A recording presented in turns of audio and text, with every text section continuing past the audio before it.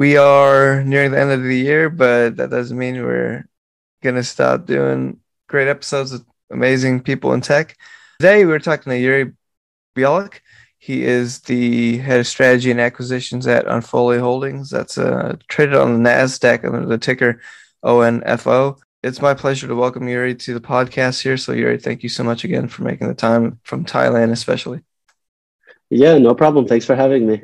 Well, Yuri, I think the intro was pretty interesting, but do you mind just telling the audience a little bit more about yourself so we can get a better sense of who you are and what you do for Onfolio?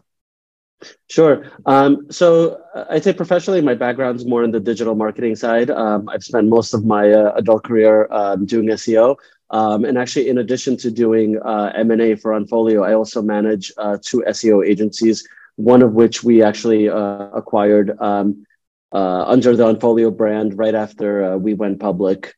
Yeah, so with Onfolio, basically I'm in charge of doing the deal flow. So what that means is basically I need to find businesses good opportunities for us to acquire. So I'm out there scouting different marketplaces, looking at listings from brokers.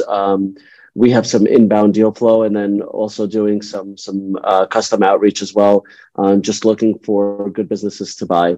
And then, as I mentioned, also running two SEO agencies as well. Yeah, no, that's really fascinating. How did you get your start over there? Just were you part of the founding team, or like what got you to work for them? So I actually used to live in New York, and I was working at like a big consulting company, and I was kind of fed up with it, and I decided that I've always wanted to try kind of the digital nomad lifestyle. So I got rid of my apartment, I quit my job, and I moved to Bali for like 6 months. And there I found Onfolio through a mutual organization that the CEO, Dom Wells, and I are part of. It's called Dynamite Circle. So it's like this entrepreneurial organization, and we have a community and meetups kind of all over the world. And so we connected through there. And I had originally just started doing some SEO consulting for their properties. And over time, kind of my responsibilities grew. I came on full time and eventually transitioned into this larger role where I'm doing kind of both the CEO of a couple of companies and then the M&A as well. Interesting. I feel like a type of company and job position for this is I don't know, a little bit more unheard of. So Onfolio, just to get my understanding, is they're a company that looks for innovative, other smaller innovative companies and buys them out. But instead of selling out for a profit, they just run them.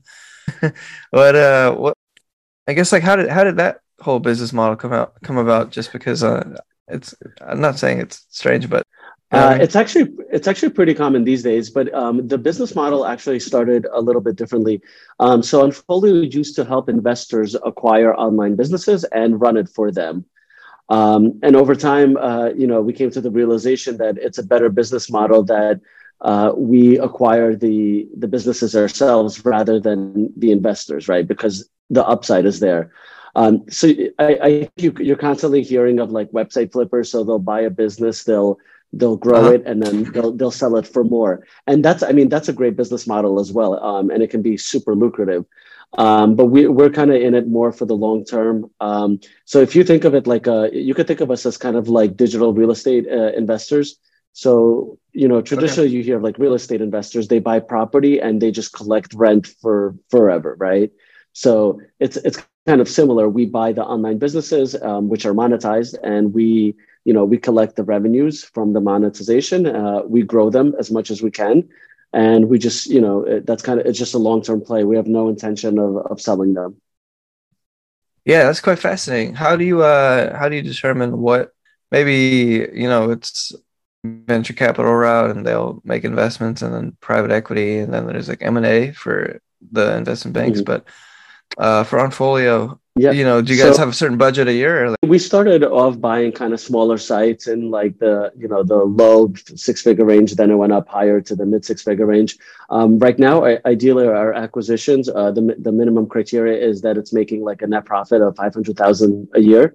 We look for businesses, particularly in the digital products and services space. So it could be like courses, like digital agencies, different products, productized services. Um, and I we like to stick to a couple audiences and kind of build flywheels around, right? So we don't want to buy one business that caters to like lawyers and another one caters to doctors. Ideally, we buy businesses that are focused around the same audience, so the upside is much greater. Than we can cross promote different assets, and overall the average lifetime customer value is higher when you have businesses built around the same audience. that's interesting. But once Onfolio purchases a company, what happens to like that company's existing employees? Do they stick around, or get reshifted around, or what goes on? So ideally, the entire team comes with the business and they will continue working for us. But that doesn't always happen. Generally, especially with the owner usually, as soon as they sell the business, they like to leave, which is understandable. So we replace them.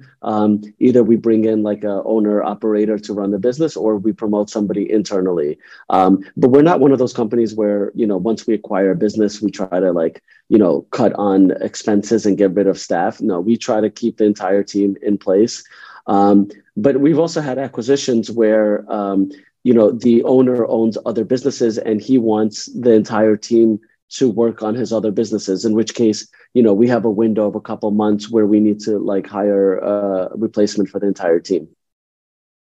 I hear you. Yeah. So I think another impressive thing about Onfolio is they're traded on the Nasdaq, and they're a public company. Have you guys been public for a long time, or have you been there ever since? No, this is actually a recent development. So we got listed maybe about 4 months ago. So it was like a long process in the making, and it got delayed multiple times. But it finally happened, and now we use the proceeds from the IPO to purchase the businesses. Yeah, that makes a little bit more sense. I could go buy on listeners of the podcast. They can invest in Onfolio, so that's not a joke, or what I mean. It's not exactly what you say. What I'm trying to say. Yeah, we could confirm that. You can definitely buy shares of Onfolio. Yuri, so I just want one thing I want to get into is like so Onfolio seems like an umbrella company. Is it a little bit like Berkshire Hathaway, or is that the wrong analogy? I mean, you could kind of think of it that way, right? So under the Unfolio brand, we have sort of these other businesses that we buy or have purchased. So, for example, mightydeals.com, SEObutler.com, proofreadanywhere.com. We purchased 2 WordPress plugins. So, I mean, they might be like their own separate like LLC or entities, but they're all contained under like the Unfolio company. And yeah, like you said, anybody can go on and buy stock and that way be like a partial owner of Unfolio. And I guess one thing that differentiates us from like other companies who do something similar, but they're not publicly traded is, we have to disclose absolutely everything. So all our finances, everything's out in the open. So that's kind of one difference between us and some other companies, that anybody can just take a look at our numbers, our books, and see what we're doing. Yeah, no, that's great. I'm actually looking at like a little bit more of the company, and it says there's only 8 employees. Is that correct? Can you confirm or deny that? I think that's an old number. We definitely have more than 8 right now.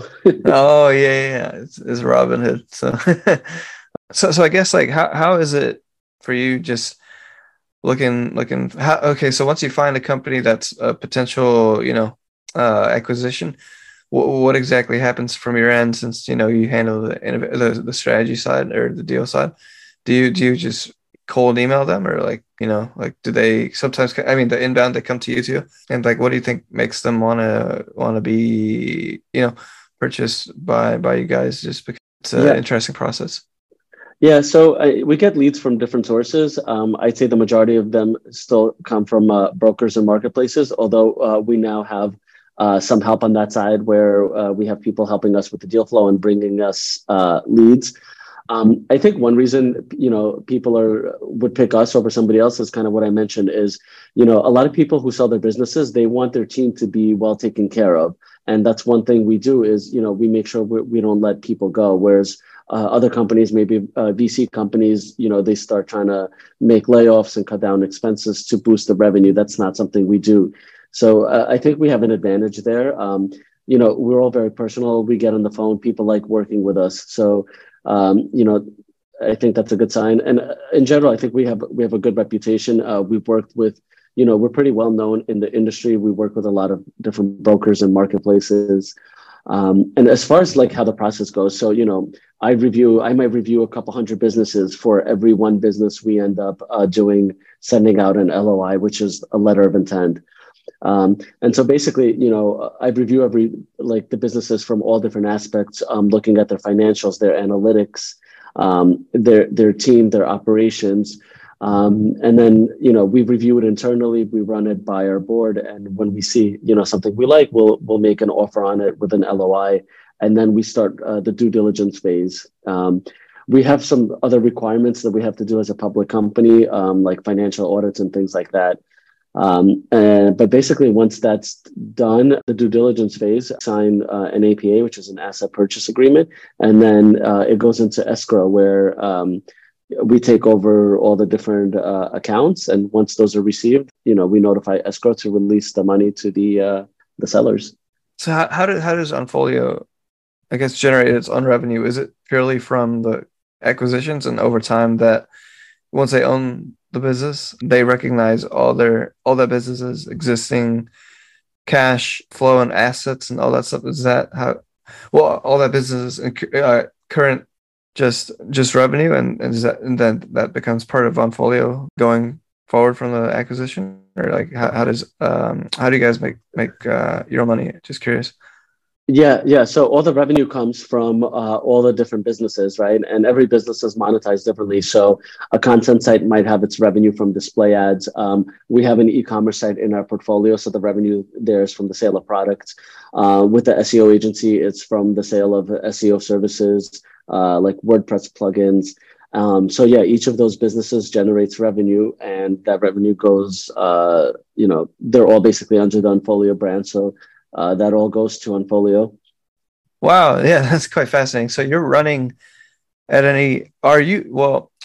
not, once Onfolio has the company under their umbrella, you guys aren't running it completely, are you? Because like I feel like, if you have 50 companies to run, that's kind of a large large headache. I don't know. No, we are. Oh. Yeah, we run all the companies, right? So like I mentioned before, ideally all the companies already come within existing teams where we just need to bring in sort of like the CEO position to manage it.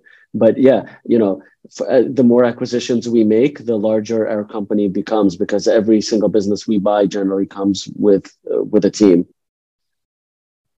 I hear you. What do you think the key value add from the entrepreneur looking at being acquired sees from the Onfolio side? Is it more of just experts, the space to take the company into new levels, or what has been their feedback? You're like, what do you people you work with?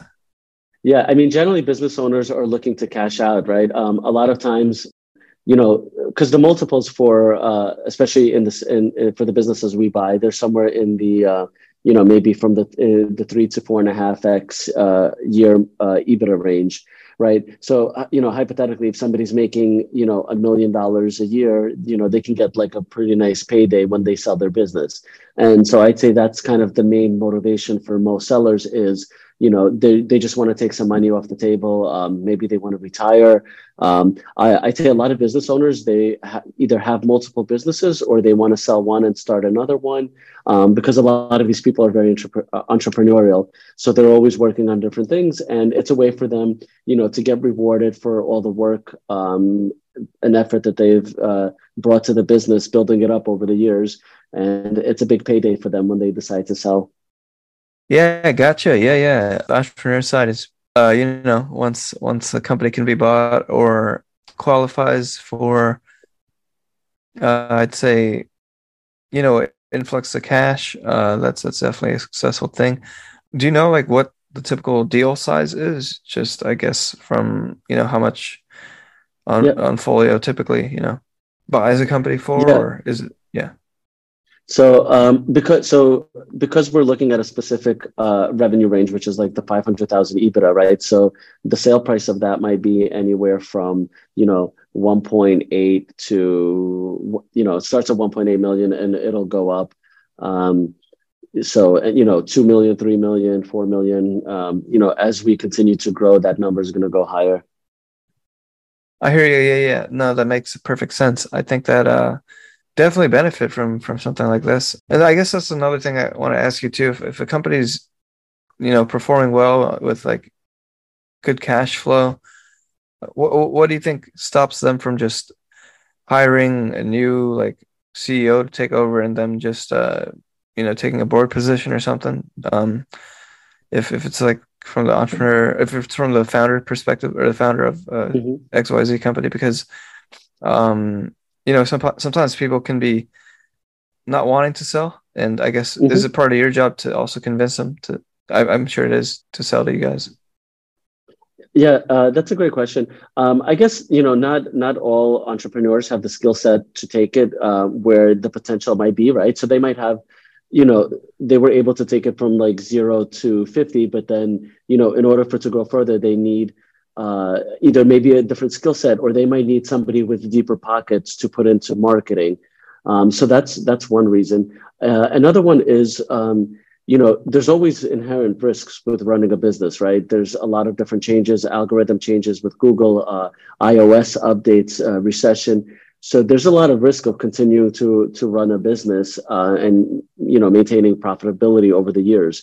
So one is business owners might just be kind of hedging their bets, and they want to take money off the table now just in case something happens in the future. There's definitely instances, right, where somebody will hire like a CEO to replace them so they can work on their other ideas, and that business does well under the new CEO. So yeah, that definitely does happen.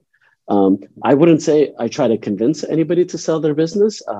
Ideally we're working with individuals who are already looking to sell, because I think when you have to convince somebody to sell, they might not be mentally ready, and then they might regret it, or they might be wanting a higher multiple just because some people value like kind of their time commitment and emotions more than what the business is actually worth, and that's not a deal that makes sense for anyone.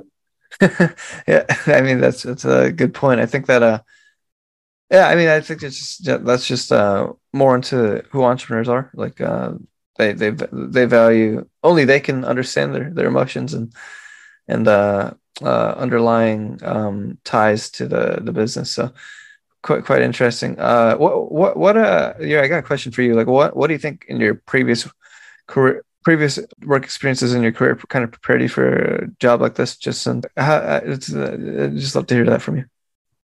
So by education, I'm an attorney, although I never actually practiced. So I think that kind of helped with understanding some certain business aspects and legal aspects of M&A. But I think what prepared me most is actually working in digital marketing, because I've worked at a number of different agencies. I've worked in-house at e-commerce companies. I've worked at consulting companies. And what happens is when you have that kind of diverse experience, right, you get a lot of insights into what businesses do well, what industries do well.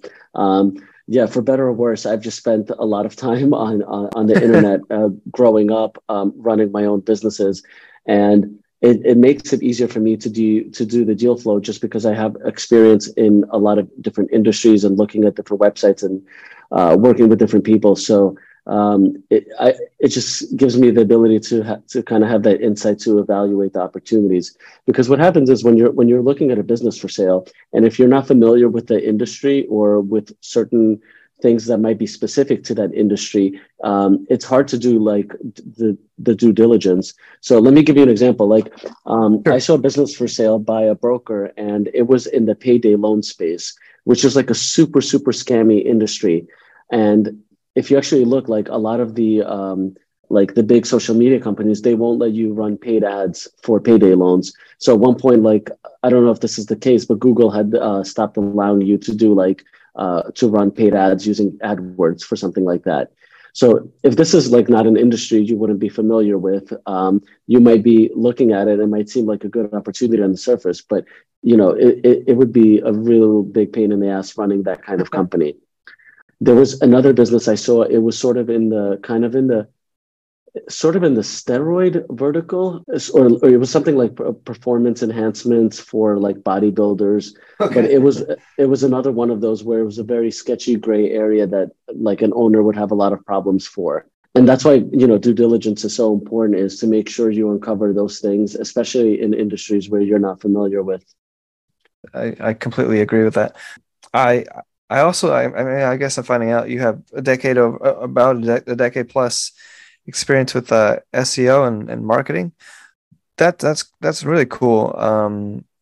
How did you get into that? Or like, did just stumble on it, or like? Well, what happened was when I was in law school, I was like, I was learning digital marketing at the same time, just because it's something I was always interested in, running websites. And I had built a couple of content sites and affiliate sites when I was in law school. And then when I graduated, I decided to sell all those websites to a legal marketing company called LexisNexis. They were really big at the time. They owned like lawyers.com, attorneys.com, and they would do ring a bell, marketing. Yeah, they would do marketing for lawyers. But I graduated law school at a bad time when the entire market had crashed. All the attorneys were getting laid off, and there was just no jobs available. And I noticed that LexisNexis was hiring people for their SEO department, and I just had a good relationship with them because I sold them their website. So I ended up joining their SEO department and basically never looked back. I never practiced law and kind of went full head on into digital marketing.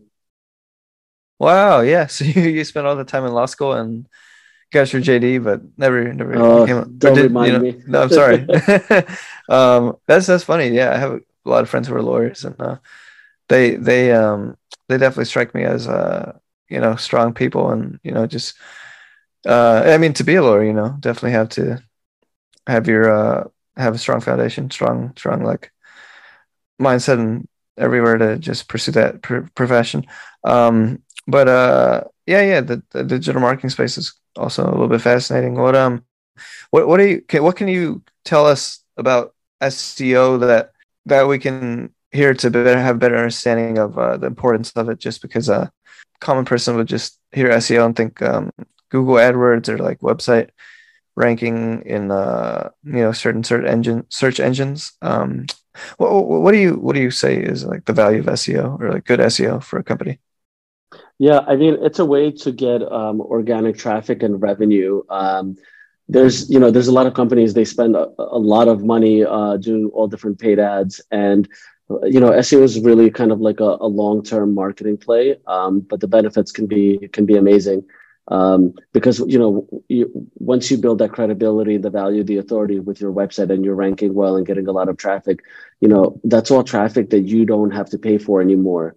So somebody can make a $50,000 or $100,000 investment over a year or two into SEO, and that investment might end up being worth millions in terms of the traffic potential of those customers that they don't have to buy now from paid ads like AdWords or Facebook, Instagram, things like that. And gotcha. Yeah, it's just, it's been around it's kind of like one of the oldest, it's basically as old as Google. So it's been around a long time. It's definitely changing, evolving, and getting more difficult. I don't know if you've kind of seen what's happening with OpenAI now, but that's definitely going to change the industry. Yeah, I'd love to get your thoughts on the way the field is headed. Just I think that I just found out about the OpenAI thing like a couple of days, probably a week or two ago. It's a thing that Elon Musk and Altman made, right? Yeah. So he's just an investor now. Elon Musk I don't think he's involved in the company anymore, but the CEO is he's the former CEO of Y Combinator. Oh, so yeah. Super smart guy. But yeah, this is like the most fascinating technology that I've seen in quite some time, and this is just the beginning. So the ramifications of all this AI content, as well as there's a lot of AI images now, stock photos, things like that. It's going to have a big impact on many, many industries, right? From content writers to copywriters to graphic Sure. designers. Like, for example, I'm doing a lot of my email marketing campaigns strictly using OpenAI right now, just Oh because, wow. the quality of the content it can generate is as good as a lot of the writers. And the better you get with your prompts, the better the results are going to be. Um, um, there is, I'd be interested to see how Google responds to all of this, right? Yeah. Because uh, a lot of the results that OpenAI is providing is more succinct and better than what Google is providing.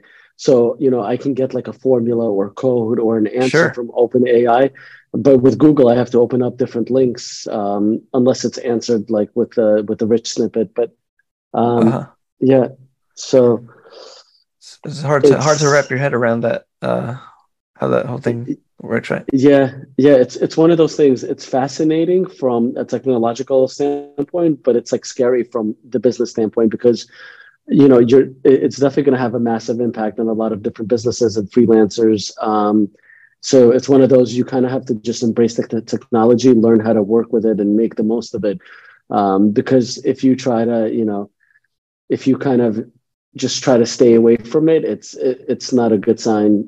Things have to evolve, and if you don't evolve with it, then it declines. So Gotcha. Yeah, yeah. Well, I would love to get into that topic a little bit more, but one question I had as follow up to SEO was what do you think how does a company achieve good SEO? Like do they just spend money on keywords or like do they on their website do they have content that they just have blogs or they just get featured on other websites too? Like what do you say is your strategy or like what makes good SEO or how do you mhm. practice SEO? Yeah, I mean, so there's a couple of main ranking factors. So Google has like their rank brain, which is their own machine learning AI algorithm. Content is extremely important, and then the other one is backlinks, which is kind of the authority. So like with a recent acquisition we made, like SEOButler.com, right? These are some services that we offer for local SEO. We have citations. We help companies do their link building. We provide content there as well. So all the kind of different individual components. But it's all about kind of providing a good user experience to the visitor, right? You want them to stay on your website and get the information they need, whether that's certain content that they're looking for or a product or service that they want to buy. So you want to have like a good user experience, a fast website, good quality content, and authority. And I'd say that's a good recipe for success. Yeah, a good quality content and authority. What is authority? Oh, just like brand visibility, right? Uh, by authority, I mean backlinks. So the way Google judges the authority of a website is using backlinks, right? So for example, if you have a website and you get a backlink for Forbes, Forbes is considered like a very credible website. So that having a link to your website from Forbes boosts your own Oh, gotcha. called domain authority. And so the more of these backlinks that you have from authoritative sources, the more that Google will see your website as an authoritative source and rank you higher. Wow, yeah, no, thanks for telling me that, Yuri. I would not have known that. I learned something cool today. Yeah, yeah, that's quite the thing there. Oh, actually, another follow-up question on SEO is that easy for you to run? Like, or is that easy for you to for anyone to do? Or like what are the challenges in that having a good SEO for somebody's company? Yeah, I'd say it's definitely challenging and getting more so just because the amount of competition.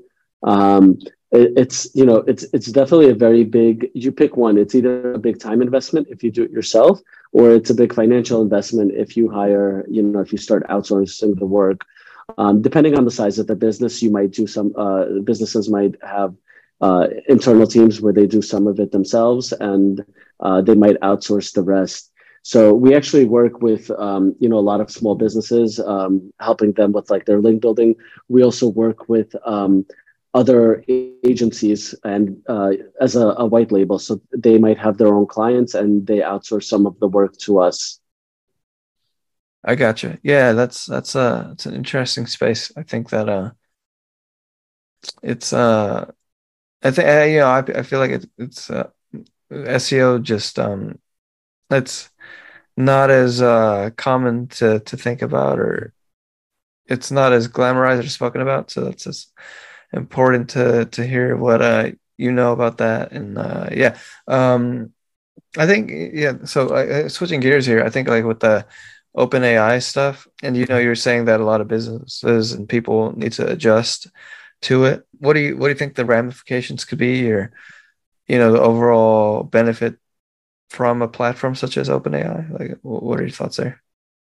Well, I mean, we're basically coming to an age where there's going to be an overabundance of information and content. And so I think Google is definitely going to have a challenge of trying to identify this AI content and adjust their rankings for that. But yeah, I mean, businesses can now, they can have their content written by AI for their social media advertisements, their Facebook posts, for their email marketing.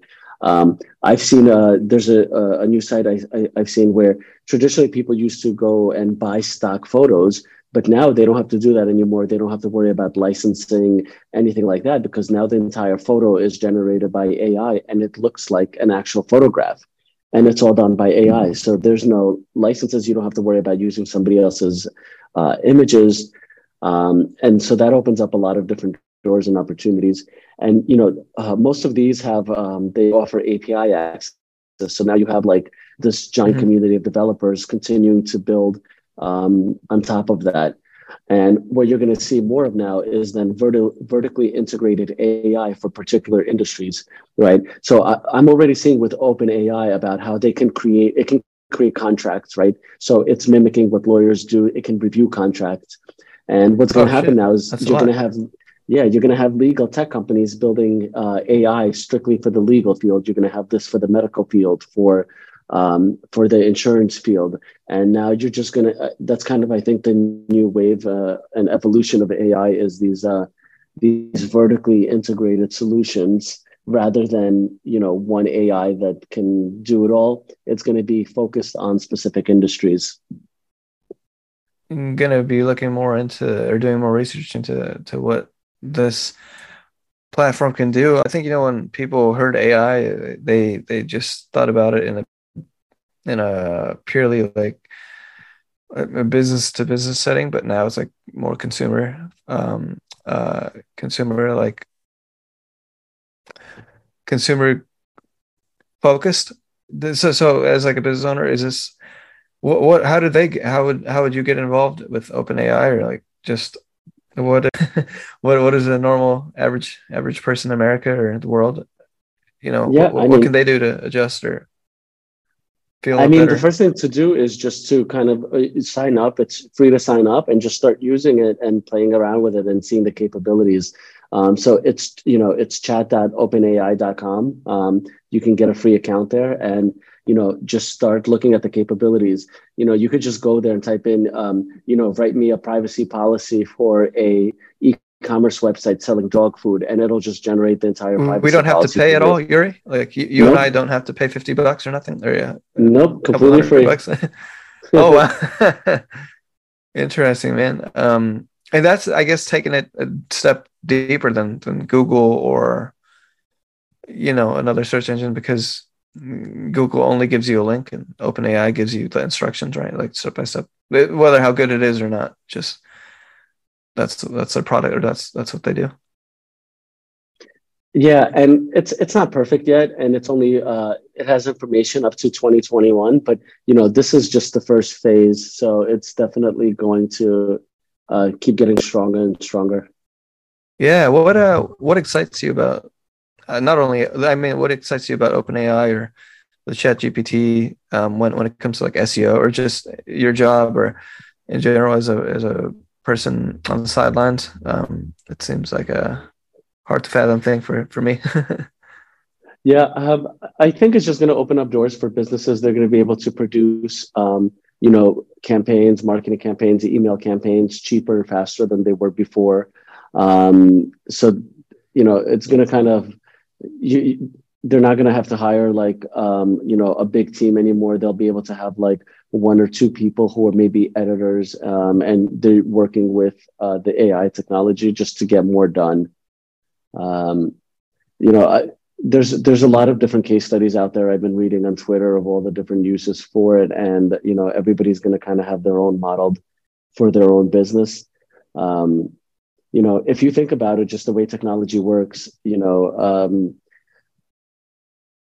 it's one of those things. Before, like it might have taken like a day Uh-huh. to build a car, and now you can probably the manufacturers can build a car maybe within a couple hours. So there's always that shift of something taking months to do, and then with technology it takes days. So this is another one of those things where before it might have taken you a couple days to have some copy written for your website, but now you can get it done in 20 minutes. Yeah, yeah.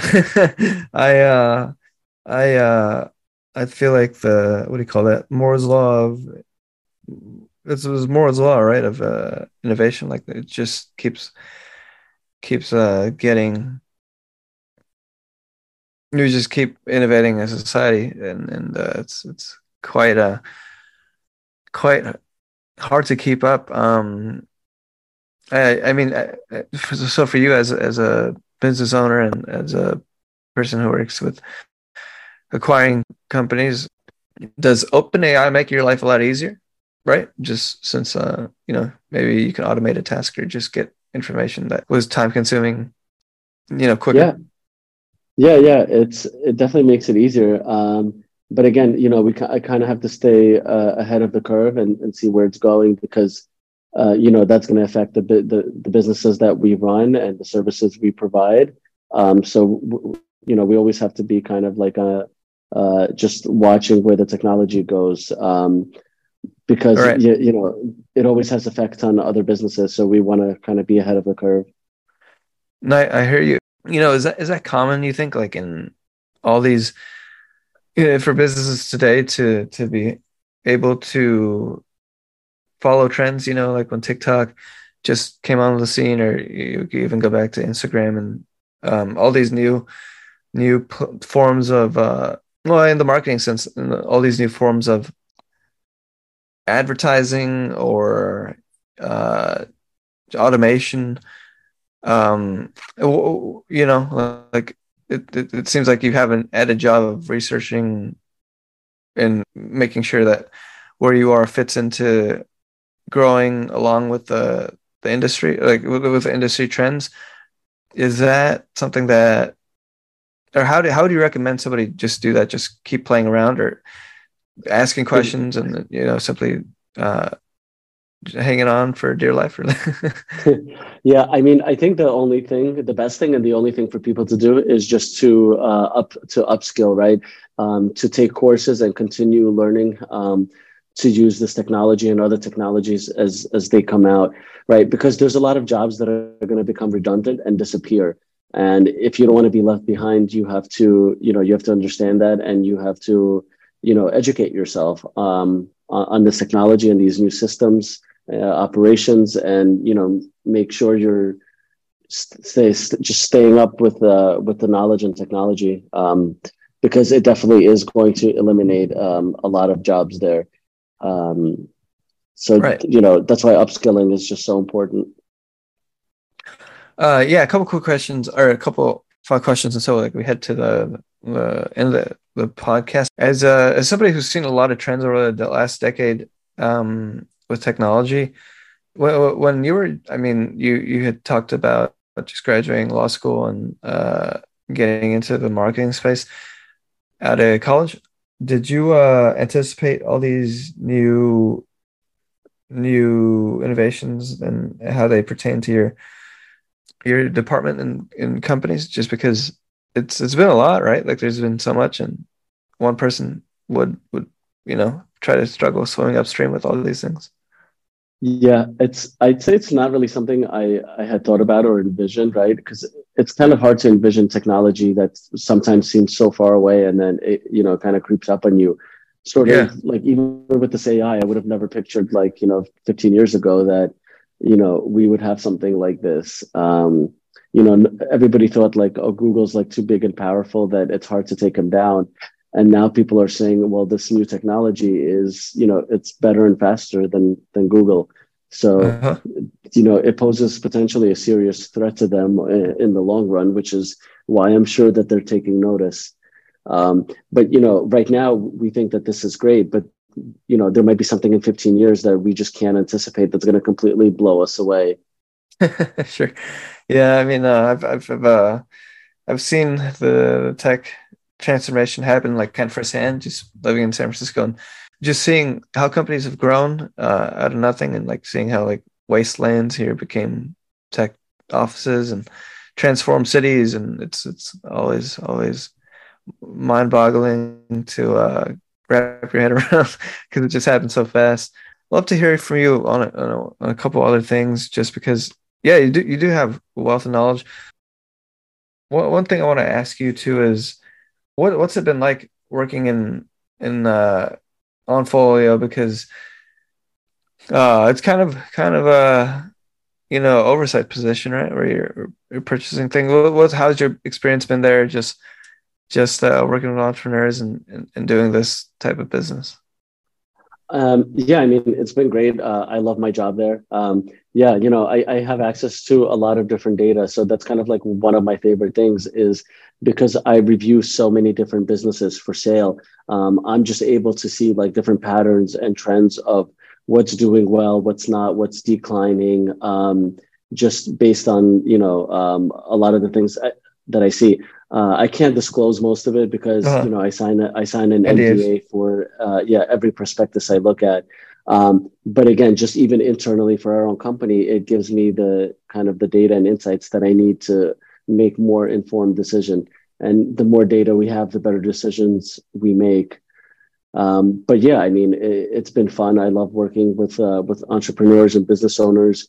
It's nice to see people like who are selling their business. They spent 10, 15 years building it up and they're finally getting rewarded. So it's definitely a good experience to kind of be a part of that. I hear you, man. Yeah. One thing I gotta ask you, like, what's it like working in, or being a digital nomad, as you said earlier, just like traveling around Asia, Southeast Asia, and also working. Yeah. Yeah. I mean, it definitely can be challenging at times, depending on how quickly you travel. But it's also great. I've probably been, I don't know, 20, 25 countries over these last couple of years.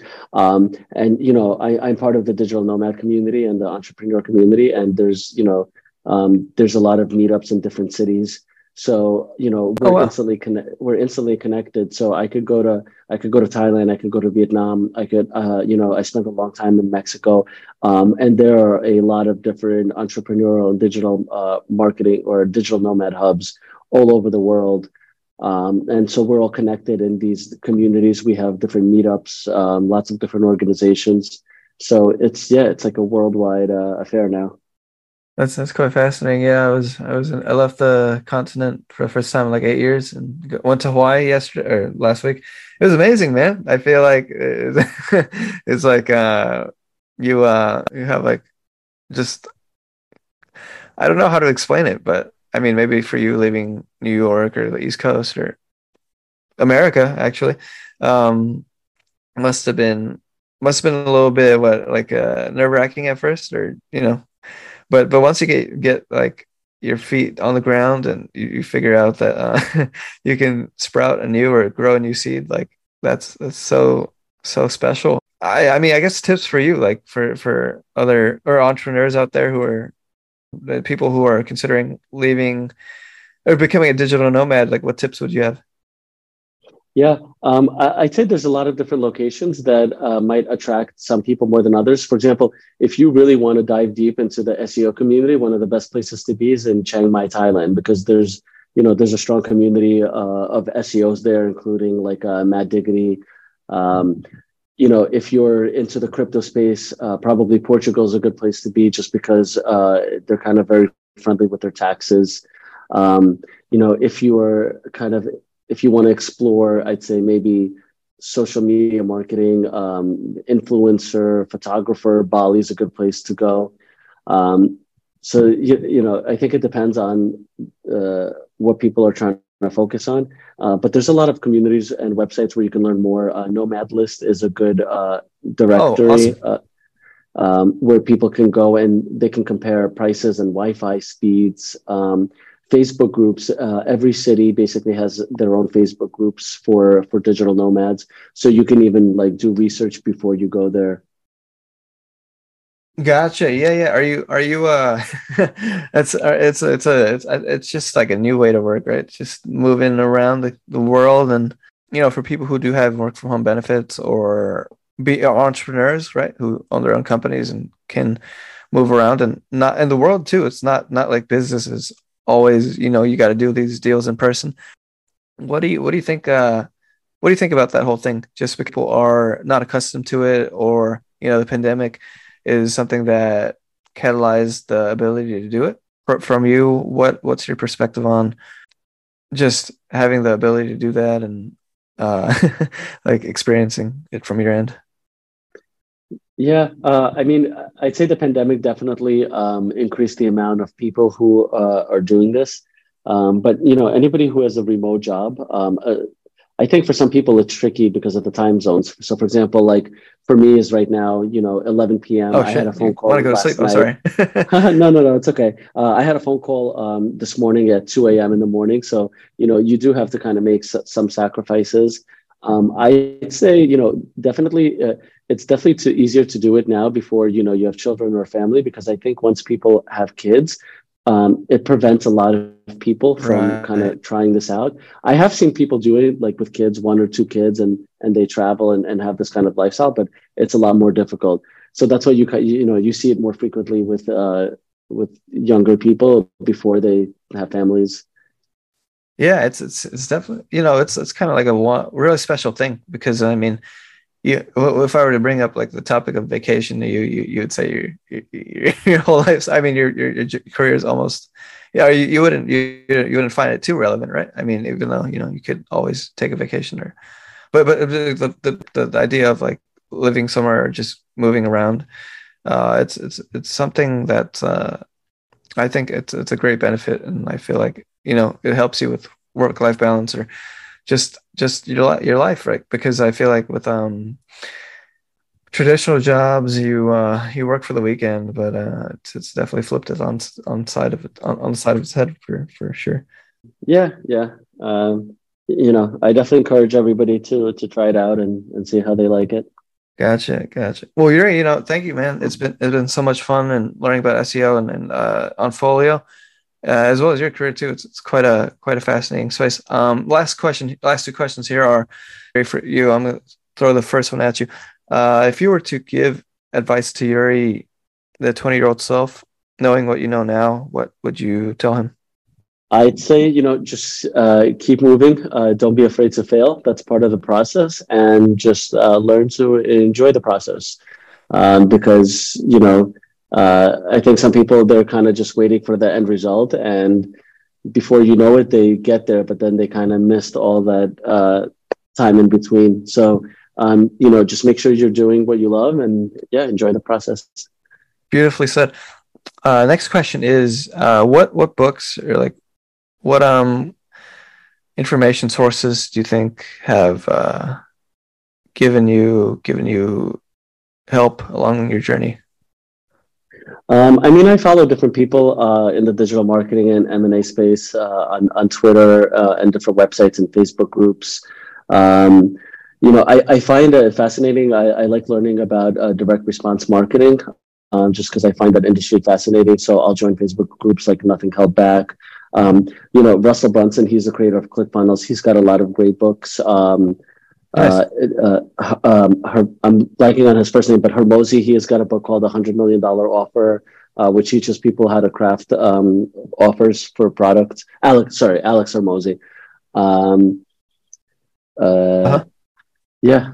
I'll be sure to put those in the description of the episode. Last question here, Yuri, is if you were to articulate what a startup mindset is to you, or what is your startup mindset, what would that be?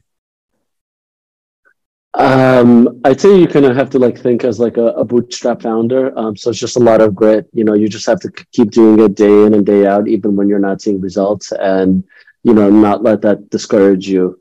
And when you can do that, then eventually over time you're gonna see success. I take it. Well, Yuri, man, thank you so much. Last part here is, how can listeners of this podcast follow the work that Unfolio does, or you do as a SEO consultant, or in general as your, I believe I read you were you run SEO Butler, right, or one of those things. How can they learn more about that? How can they get involved, or Yeah, so they can visit our website, unfolio.com, and then we have links to, you know, our social media, LinkedIn, Twitter. So we're posting a lot of thought leadership. We recently launched Discourse, which is our like thought leadership like blog on unfolio.com. And we have a lot of insights there from, you know, a lot of great people in the industry. So it's definitely worth checking out. Gotcha. Well, Yuri, it's been my pleasure just learning about your story, and seeing unpacking all the knowledge you have. So thank you so much. Thank you.